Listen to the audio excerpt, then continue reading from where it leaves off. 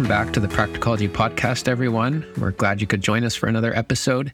And Matthew, you're taking us into an important subject today, one which will again lead me to caution listeners that there may be some content today that you may not consider appropriate for little ears. But I'm really thankful for everyone that will be listening today as we think about a practical theology of our bodies. Yeah, it's so important because of the moral whiplash to which our culture subjects us. On the one hand, the culture seems to teach at times a body obsession. My body is the most important thing about me. On the other hand, there is this increasing sentiment of body denial. My body is irrelevant to who I really am. Now, those two messages are contradictory, hence the moral whiplash. And today we want to appreciate the Christian ethic for the body that says this body of mine is not everything, but it sure does mean something. In the words of 1 Corinthians 6, verse 13, the body is for the Lord. Yeah, and 1 Corinthians 6, 12 to 20, where Paul is showing the bad theology behind sexual immorality and urging believers to flee sexual immorality, is where we're anchoring our thoughts today.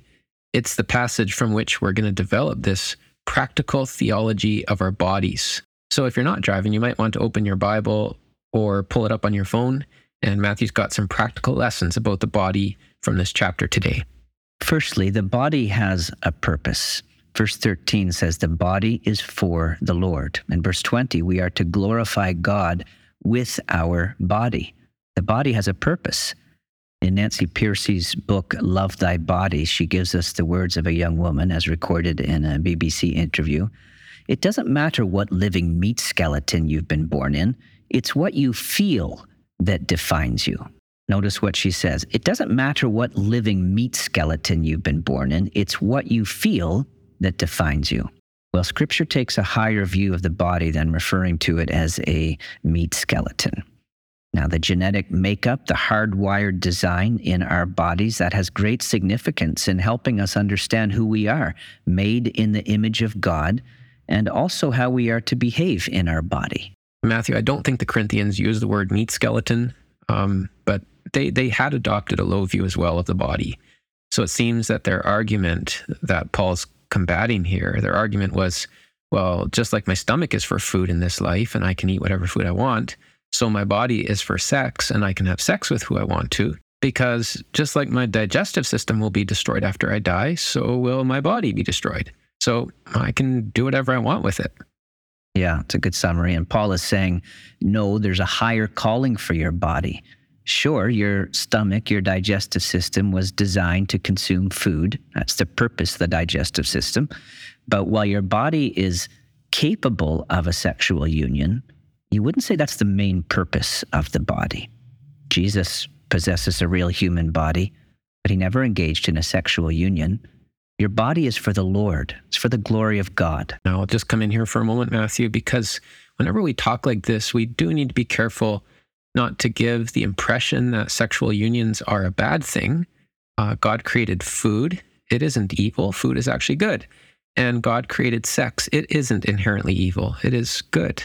Sure. Thank you. As in 1 Corinthians 10, you can eat and drink to the glory of God. In 1 Corinthians 7, there is a sexual union that is for the glory of God, that between a husband and a wife. But I guess that's the point. The glory of God must be the overarching and controlling factor. God is the creator of our bodies. One of Darwin's most significant accomplishments was likely to imply that nature has no purpose. It's all random. And if nature isn't a revelation of God's purpose and will, then I am free to impose my own will. Yeah, in other words, I can do what I want with my body. So the thinking goes, yeah. So while we're focused on the words of 1 Corinthians 6 today, this is also a reminder that God does speak through his revelation in nature as well. The design of our bodies reflects creatorial purpose. God designed the birds to fly in the sky. God designed symbiotic relationships between bees and flowers. And God designed the woman to complement the man. While she was first created for him, she is designed in such a way that all future men and women would come from her. Yes, there are clear biological distinctions between male and female bodies. It is significant that when the Lord was asked questions about marriage and divorce in Mark chapter 10, he started his response by teaching from the beginning, God made them male and female. He made them the same in some ways so that they would relate to each other. He made them different in important ways, also so as to relate to each other. So the physical design of our bodies are major clues to our personhood. Every cell in your body corresponds to your sex, either XX or XY. So the biology of our bodies tells us who we are. That's the Creator's work. So to have a male body is to have a body that is designed to be capable of a loving union with a female. And to have a female body is to have a body that's designed to have loving union with a male. Therefore, same-sex unions ignore the fact that our bodies are for the glory of God because they are defying the Creator's design of our bodies. Now, we'll talk on another episode sometime about same-sex attraction, and I know it is possible for sincere believers in Christ to struggle with that, to sense an attraction to someone of the same sex instead of a natural attraction to the opposite sex. That's a conversation we need to have sometime too, Mike. Yeah, for sure. But what we're saying right now is that a sexual joining of bodies is reserved for people of the opposite sex. In fact, Scripture reserves it for one man with one woman in the bond of marriage. And one of the reasons for that, not the only reason, but one of the reasons is that one of the purposes of our body's design is procreation through that sexual union. Again, it's not the only purpose, and it's certainly not the regular result of the sexual union, but that's the design. So I know the two things are entirely different and should not be looked at the same, but both homosexual unions and transgender behavior share this thinking. Why should my body inform my psychological identity? Why should my moral choices be dictated by the arrangement of my body? And the answer is that God designed the male and female body distinct with a purpose. But let's come back to this for a moment. While this episode is talking about sex, remember the body is not primarily for sex, but for the Lord. And solid proof of that is what you've already mentioned, Matthew. The Lord Jesus had a real human body. No one has ever brought as much glory to God in a human body as our Lord did. And remember, he grew up through teenage years, became a young adult, experienced full manhood, and he lived a God-glorifying, rich, meaningful life without once engaging in sexual union. That is important, and it's worth emphasizing because the culture says that a sexually liberating, unhinged lifestyle is the path to self-realization, and they think to deny yourself sexual experiences, it's like it's undermining your own humanity. Well, the Lord Jesus shows us that the culture's thinking is a myth. He never experienced a romantic relationship or a sexual union, yet, as you've said, there was never a life as fulfilling as his. And yet this doesn't mean that we're saying romance and sexual unions are wrong. No, they are good gifts from our Creator God. We're just saying they aren't everything. And living in a hyper-sexualized culture as we do can give us the impression that it is everything. It dominates music and media and marketing. The culture, in many ways, worships sex. And yet here's that moral whiplash you're talking about, Matthew, because they also say, why do you Christians get so bent out of shape about this? You know, it's just a physical act. What's the matter? It doesn't mean anything. Yeah, but it does mean something. It certainly is not everything. The body is for the Lord. The Lord is everything. And in the kingdom to come, in our resurrected bodies, there will be no sexual intimacy. So it's not everything. It's not what the body is primarily for. But God designed that physical union to have great significance.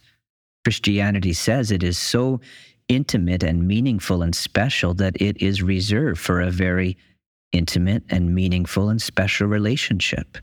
So when Paul argues against sexual immorality, notice he doesn't do so by banning physical pleasure, but he's elevating the significance of the activities of your body. So he's not saying, oh, just focus on the soul or the spirit. The body's bad. No. He makes his argument by elevating the significance of the body. In fact, he says, we're always going to have a physical body. I think I hear lesson 2 coming. You do. So firstly, the body has a purpose. Secondly, it has a destiny. Verse 14, God raised up the Lord and will also raise us up by his power. Unintentionally, our language sometimes undermines the importance of the body. We're at times trying to place some emphasis on the fact that we'll exist beyond death. And we say, look, the body's just clothing. The real you is the soul. And, the clothing's going to be discarded. Well, I get that there's some value in emphasizing our existence beyond death, but I don't try to talk just that way anymore, because Scripture places a lot of emphasis on our bodies and that we're always going to have a body. Paul argues for the importance of what you do with your body because he says God is going to raise you. The believer's body will be raised in a changed form, incorruptible. So he says we're not to think that there are no consequences then in the future for what we do with our body now. God will destroy the stomach, the digestive system, but he's not going to destroy the body. It's our destiny to possess a glorified, physical, material, tangible body. Mm-hmm. Yeah, and Matthew, this is another one of those instances where we just stand in awe at how Scripture is so up to date. It's an ancient word, but a living word that speaks to the 21st century thinking. So much of the talk surrounding these issues takes a low view of the body. My body shows me I am this, but I feel that. My body is made for this, but today I feel that. But to be guided by temporary changing feelings while ignoring the clear guidance and biology of our bodies is taking a much lower view of the body than God does. But I think you're going to show us that's nothing new, right? That's one of the ancient errors of the philosophies of the old world. Yeah. Again, Nancy Pearcey points out how many major philosophies of ancient times, like Platonism, Neoplatonism, Hinduism, Gnosticism, and Manichaeism, they all taught a salvation that was experienced as a break from the material, some sort of liberation from the problem of the body, some sort of flight from a physical world into a spiritual world. Gnosticism said, the soma is a sema. Soma is the Greek word for body. Sema is a Greek word for tomb. So the soma is a sema. The body is a tomb. Gnosticism is offering an escape from that tomb and from the material world. A salvation that lets you ascend to a spiritual realm beyond physical matter, because whoever made physical matter clearly made a big mistake. And they all taught that to be like God, you need a liberation from the body. Yeah, but our problem isn't that we possess physical bodies. Our problem is spiritual, the nature of sin within us. So the body of sin that Romans 6 mentions, the body of sin, it doesn't mean that the body is itself sinful, but it's looking at the body as an instrument of indwelling sin, where sin operates in it and accomplishes, it performs sins through the instrument of our body. And similarly, when Paul writes in Romans 7, who will deliver me from this body of death? He's not looking for an escape from the physical universe, but from the frustration of indwelling sin. Remember, Romans 8 speaks of the redemption of our bodies. So God is the maker of physical matter. He bent down and got his hands dirty in that matter, took some clay, formed the body of a man, then built a woman from that man's rib. And he said this was very good.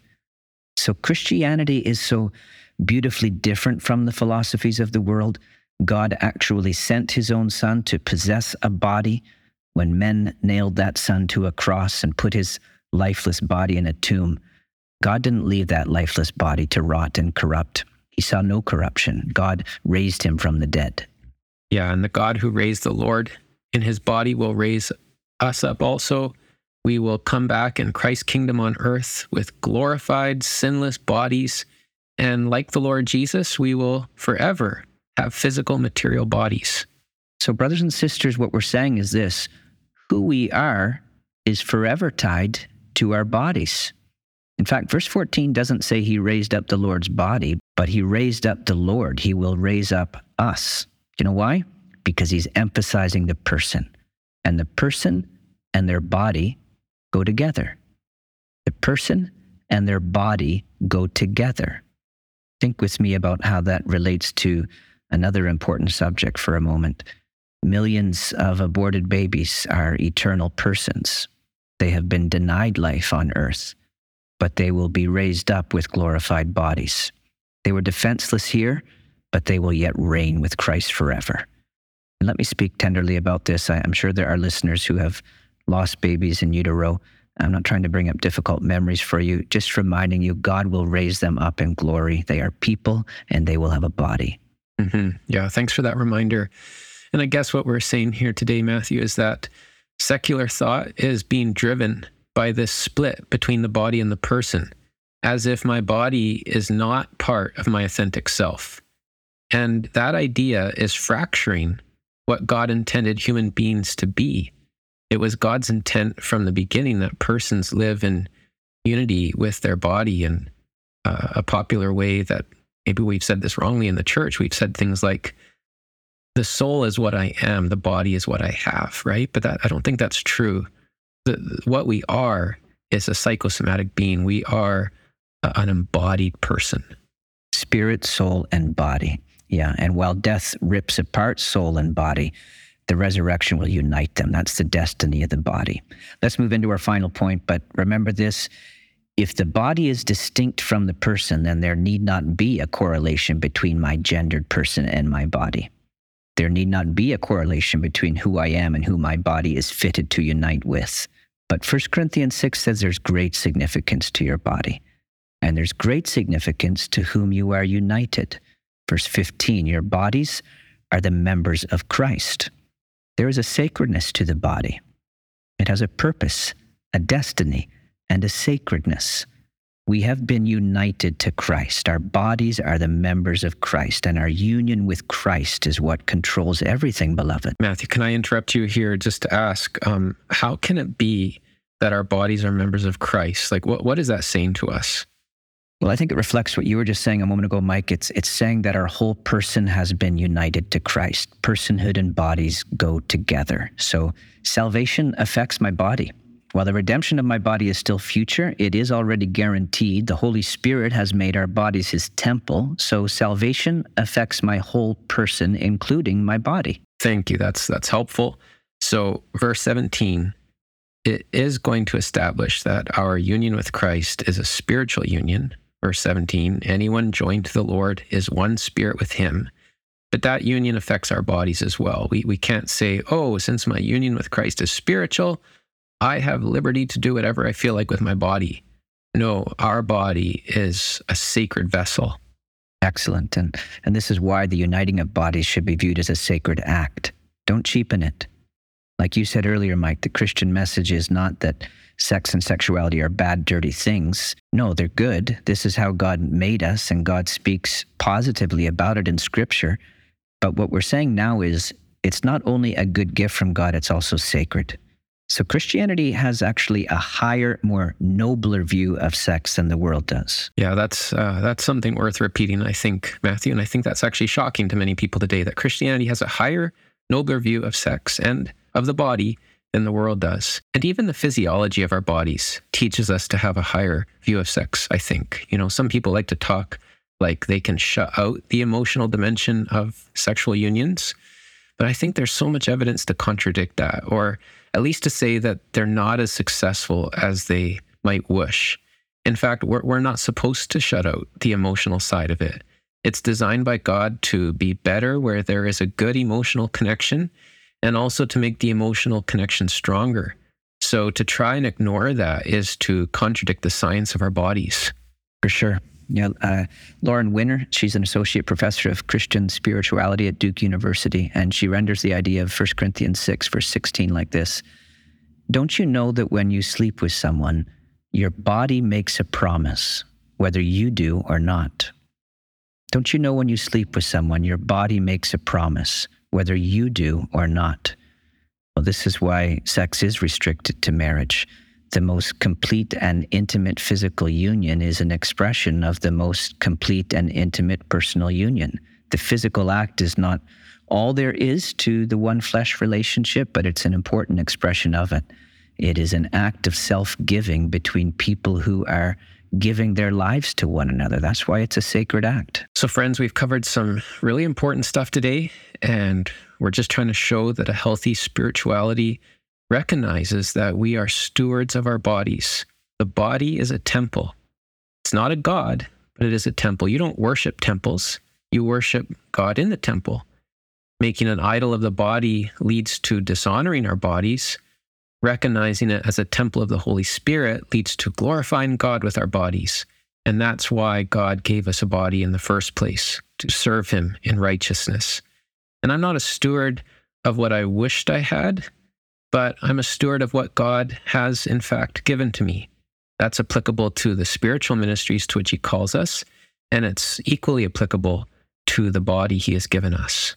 Thank you. So catch these lovely words from Sam Alberry. The body that is pleasing to Jesus is not necessarily one that would adorn a billboard advertisement by a highway or turn heads at the beach. It is a body consecrated to Jesus, given over to him to be fully used in his service. Well, that's a great word to close on. Thank you for that, Matthew, and for this episode. Thank you to everyone who tuned in. Feel free to let us know what you think. You can find us on Facebook, or you can email us at info@practicologypodcast.com. May the Lord bless you all.